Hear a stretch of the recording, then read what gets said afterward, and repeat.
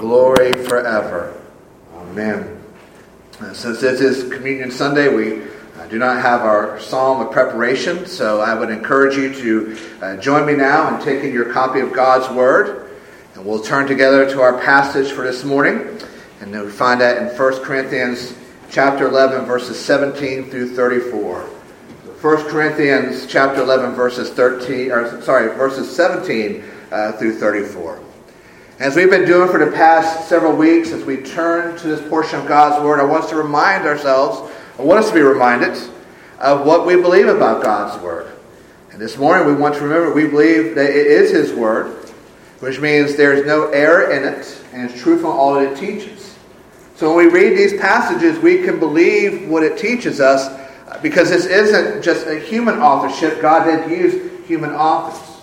This is His divine Word. These men were chosen and guided by the Holy Spirit, the third person of the Trinity, to record God's Word. So we turn to it with all confidence this morning that we are hearing from God Himself.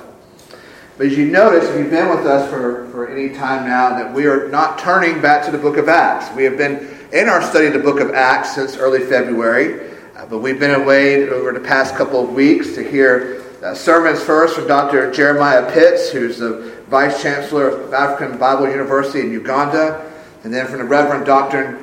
Brian Bolt from First Pres in Colombia. So y'all had 2 Sundays with actual doctors in the pulpit, so now you expect a regular Reverend, no doctor here, but good to hear from them. But we will return to our study of Acts next Sunday, and we're going to be looking at Stephen's speech in chapter 7. It's a long speech. It's a long portion of Scripture. It is 53 verses long. And it's dense. There's a lot there. But it's good. So I want to encourage you to take some time this week to read through it. If you're anything like me, it's going to take you 2, 3, 4 times to read through it, to start to kind of wrap your head around it. So please, take time during this week. Don't just show up next Sunday. Take time during this week to look over Stephen's speech in Acts chapter 7, so we can all be prepared for our time in His Word next week. But this morning, we are preparing to come to the Lord's table for supper He instituted for His people. We come to a passage that's familiar to us here at Bethel. It's probably familiar to many Christians, because it's a passage that's normally read before Christians come together before this means of grace. In our Reformed Presbyterian tradition, we call this fencing the table, meaning that this table is not an open table. This meal is for Christians, for those who profess and believe that Jesus Christ is their Lord and Savior. And as you'll see here in a few moments, is open to them, to us, but it's closed to non-believers. And it kind of leads to the question, why would a non-believer want to take of this sacrament? Why would they want to take of the meal of the one they don't believe in? But Paul offers some counsel and some wisdom here as well, that if we come before this meal, we take of this meal in an unworthy manner, we are inviting the judgment of God upon us. So for us as believers, it's a reminder that this isn't just a tradition. This isn't something we just do the first Sunday of the even months. This is a serious meal, instituted by Jesus Christ on the night He was betrayed, the night before He was crucified. A meal in which we come together as God's people to spiritually feast upon the grace of Jesus Christ. This isn't tradition. This isn't something just to check off. This is the meal of the Lord. So we're going to read through this passage, and we're really going to focus on one part here, a part of Paul's pastoral counsel and wisdom. So with that being said, let me pray for our time here together in God's Word. Father, we have already talked at some length about what we believe about Your Word. This being Your Word, being without error and full of truthfulness. We've also talked some about what we believe this passage teaches us. We pray for Your Spirit to continue to be here with us and to guide us in the reading of Your Word and the hearing of it and the understanding of it. Lord, help me be Your faithful messenger. Help Your people here this morning be Your faithful disciples who listen, and by the Spirit their minds and hearts are quickened, and we are all encouraged in our faith convicted of our sins, and committed more and more to loving you and following you. Work in us this way, we pray, in Jesus' name. Amen. So 1 Corinthians chapter 11, beginning of verse 17, and we will stand together now for the reading of God's Word. But in the following instructions I do not commend you, because when you come together, it is not for the better, but for the worse. For in the first place, you come together as a church, or when you come together as a church, I hear that there are divisions among you, and I believe it in part, for there must be factions among you in order that those who are genuine among you may be recognized. When you come together, it is not the Lord's Supper that you eat. For eating, each one goes ahead with his own meal. One goes hungry, another gets drunk. What? Do you not have houses to eat and drink in? Or do you despise the church of God and humiliate those who have nothing? What shall I say to you? Shall I commend you this? No, I will not. For I received from the Lord what I also delivered to you, that the Lord Jesus, on the night when he was betrayed, took bread. When he had given thanks, he broke it and said, "This is my body, which is for you. Do this in remembrance of me." Same way also he took the cup after supper, saying, "This cup is the new covenant in my blood. Do this as often as you drink it in remembrance of me. For as often as you eat this bread and drink the cup, you proclaim the Lord's death until he comes. Whoever therefore eats the bread or drinks the cup of the Lord in an unworthy manner will be guilty concerning the body and blood of the Lord. Let a person examine himself then, and so eat of the bread and drink of the cup. For anyone who eats and drinks without discerning the body eats and drinks judgment on himself. That's why many of you are weak and ill, and some have died. But if we judge ourselves truly, we would not be judged. But when we are judged by the Lord, we are disciplined, so that we may not be condemned along with the world. So then, my brothers, when you come together to eat, wait for one another. If anyone's hungry, let him eat at home. So that when you come together, it will not be for judgment. But the other things I will give directions when I come. The grass withers and the flowers fade. The word of our God stands forever. Amen. You may be seated. We have probably gone to our doctor at some point and have heard our doctor advise to us, you need a physical. And our doctors tell us it's good to have a physical usually on a yearly basis. When the doctor tells you it's time for your physical, what do? Well, you set up your appointment, you show up on time, so that you can sit in the waiting room for a long time, and then you're called back to the examination room. And you sit on the table with that crinkly paper, and either the doctor or one of his staff comes in and they begin to perform the physical. And they give you the once over, right, from head to toe. Look at your eyes, your ears, your nose, your throat. They test your heart and test your blood. They perform a variety of tests to see how your body is functioning. And at the end of it, if everything checks out, the doctor gives you a clean bill of health and you can get off the table and go home and continue on with your day. But there's something wrong. There's something abnormal, and your doctor catches it. He advises you to go get it checked out.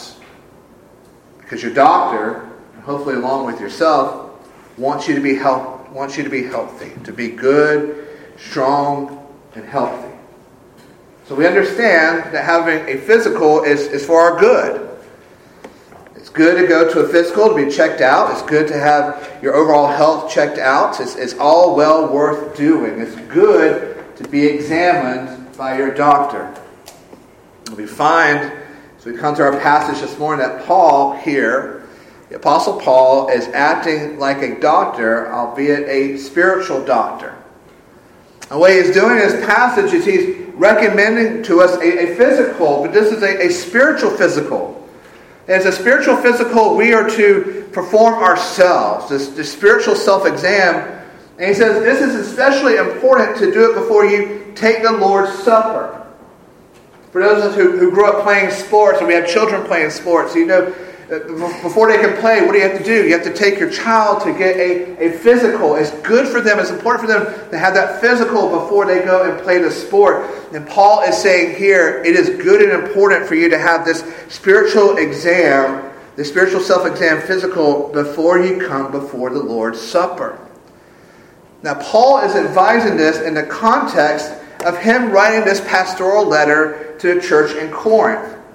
And if you're familiar with this book, if you've read the chapters before this, do you know that the church in Corinth is having some rather significant spiritual issues? They're a young church. And Paul planted them, and when he went out to plant other churches, some rather significant spiritual issues began to take place in the church in Corinth. As he says here, one of the issues is that they would gather on the Lord's Day to take communion, and this half of the church would be passed out drunk from drinking all the wine, and this half of the church would be taking all the bread and eating it up and not sharing it with anybody else. And so if we were able to go back in time and go to worship one Sunday with the church in Corinth, our minds would probably be blown, because when it came time for communion, they were acting more like a gathering of depraved gluttons than serious committed Christians. And Paul says this isn't good. Drunkenness is a sin. Especially drunkenness at the table is a sin. Gluttony is a sin. Especially gluttony at a table is a sin. So Paul, as their pastor, as their spiritual doctor, advises them this in verse 28. Let a person examine himself then, and so eat of the bread and drink of the cup. So we can imagine the church of Corinth has come into Paul's examination room. They sit at the examining table. The crinkly paper is there. And Paul comes in and he says, "You are not well. You have issues. And one of the best things that you can do, so you can rightly come before this means of grace, this means that Jesus, the one whose grace has given to us, is for you to have a spiritual self-examination of their mind and heart. And this is a wisdom that extends to us. Even this morning, examine yourself. Don't just come running to the elements and throwing it down so you can get out of here quickly. Examine yourself so that you can discern whether you're ready and able to partake of this meal of grace. What's that mean? What's it mean to examine yourself in this spiritual sense? We understand the logistics of a physical, sending an appointment, going there. We understand those logistics. But how do we do this spiritually? How do we give ourselves a spiritual physical? Well, we're going to think of this in a directional sense. We look in so we can look up. We spiritually examine ourselves first by looking inwards, so then we are enabled to rightly look upwards.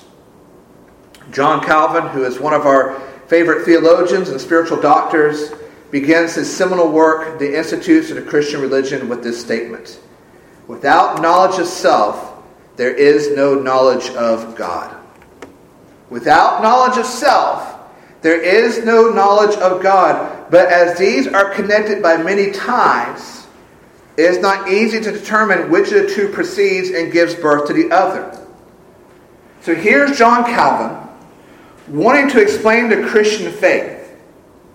And one of the first things he begins with is to teach and remind that knowledge of self leads to knowledge of God, and that knowledge of God leads to knowledge of self. So it's this self-perpetuating cycle of knowledge. One will always lead to the other. Knowledge of self to knowledge of God to knowledge of self. But I think what we find here in the context of Paul's counsel in our passage is our spiritual self-exam is to begin by looking inwards, looking at ourselves, to diagnose our spiritual mind and heart. So when we do that, when we look inward, what do we see? What do we see with our spiritual mind and heart? Well, here's a wonderful thing. The great physician has already given us our diagnosis in his word. He tells us about ourselves. Surely I was conceived in sin. I was born dead in my sins and trespasses. I was once an enemy of God. I find it to be a law that when I want to do right, evil lies close at hand. For I delight in the law of God in my inner being. But I see in my members another law waging war against the law of my mind and making me captive to the law of sin that dwells in my members. Wretched man that I am, who will deliver me from this body of death? That's our diagnosis. When we look inward, that's what we see in our minds and hearts. It shows a sinner. It shows, like Paul, that we are the chief of sinners. An honest self-examination will show a heart that will still lust at the very sins that condemn us to hell. It will show us a mind that knows better, but like a pitiful addict will keep running after those very things that threaten to destroy us. It shows a liar. It shows a hypocrite. It shows someone who will confess that Jesus Christ is our Lord and Savior, yet there are parts of our lives, maybe even many parts, that shows more obedience to Satan and to hell. This true self-examination of ourselves, of myself, yourself, will show that we are truly the chief of sinners. So when we look in that spiritual mirror, mirror, mirror on the wall, who is the worst of them all? We point back at ourselves. It's not a pretty look. It's not a pleasant self-examination. It isn't fun. But Paul says, in spite of that, it's necessary.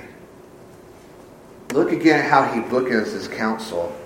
Whoever therefore eats the bread or drinks the cup of the Lord in an unworthy manner will be guilty concerning the body and blood of the Lord. For anyone who eats and drinks without discerning the body eats and drinks judgment on himself.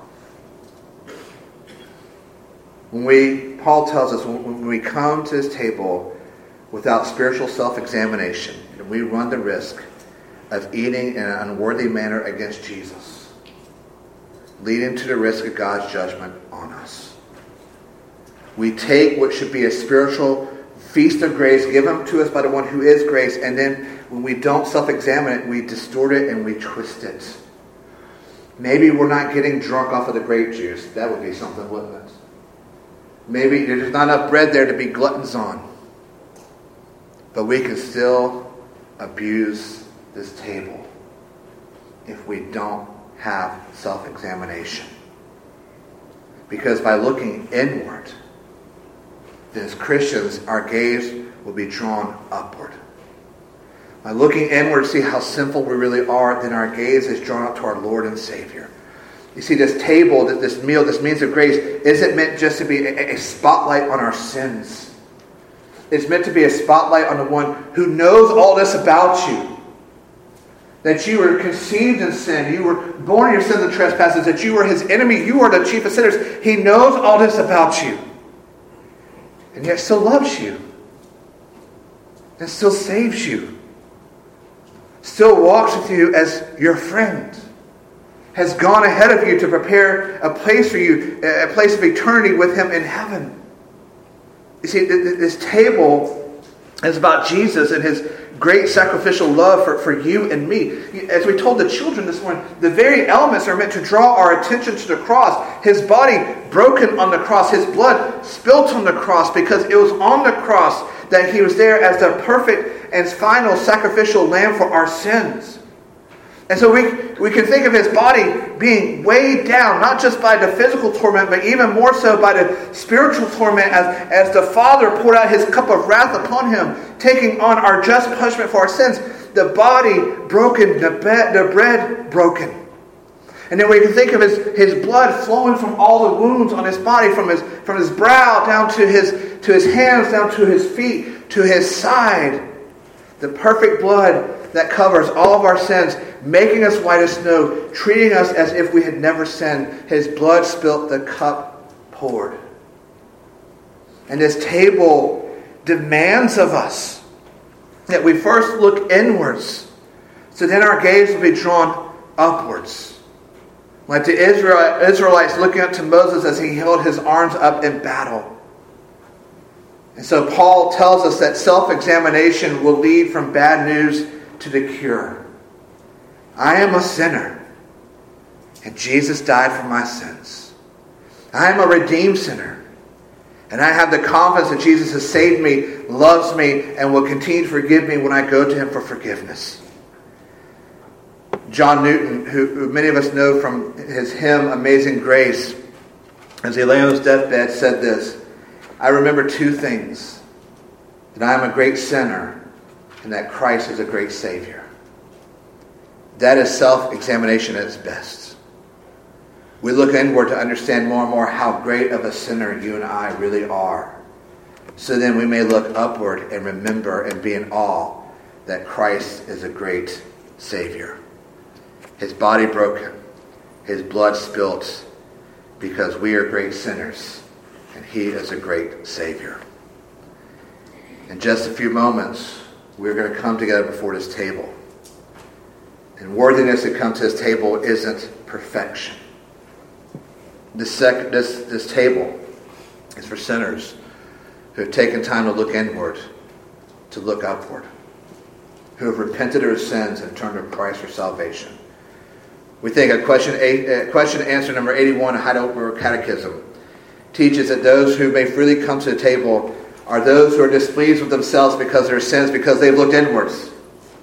But when they looked upwards, they trust that they are pardoned in Christ and yearn for the strength that he provides by his Spirit in his supper. This worthiness, again, going back to John Calvin, consists chiefly in faith, which reposes all things in Christ, but nothing in ourselves. So our Father welcomes all to his table who have put their trust in Jesus Christ alone for salvation. So as we prepare to come into this table, let's use this remaining time to look inward, to see how great of a sinner we really are. So we may then look upward to see how great of a Savior Jesus Christ really is. So we may worthily take of his body and of his blood and be encouraged and grown in our faith and obedience to him. Let's pray together.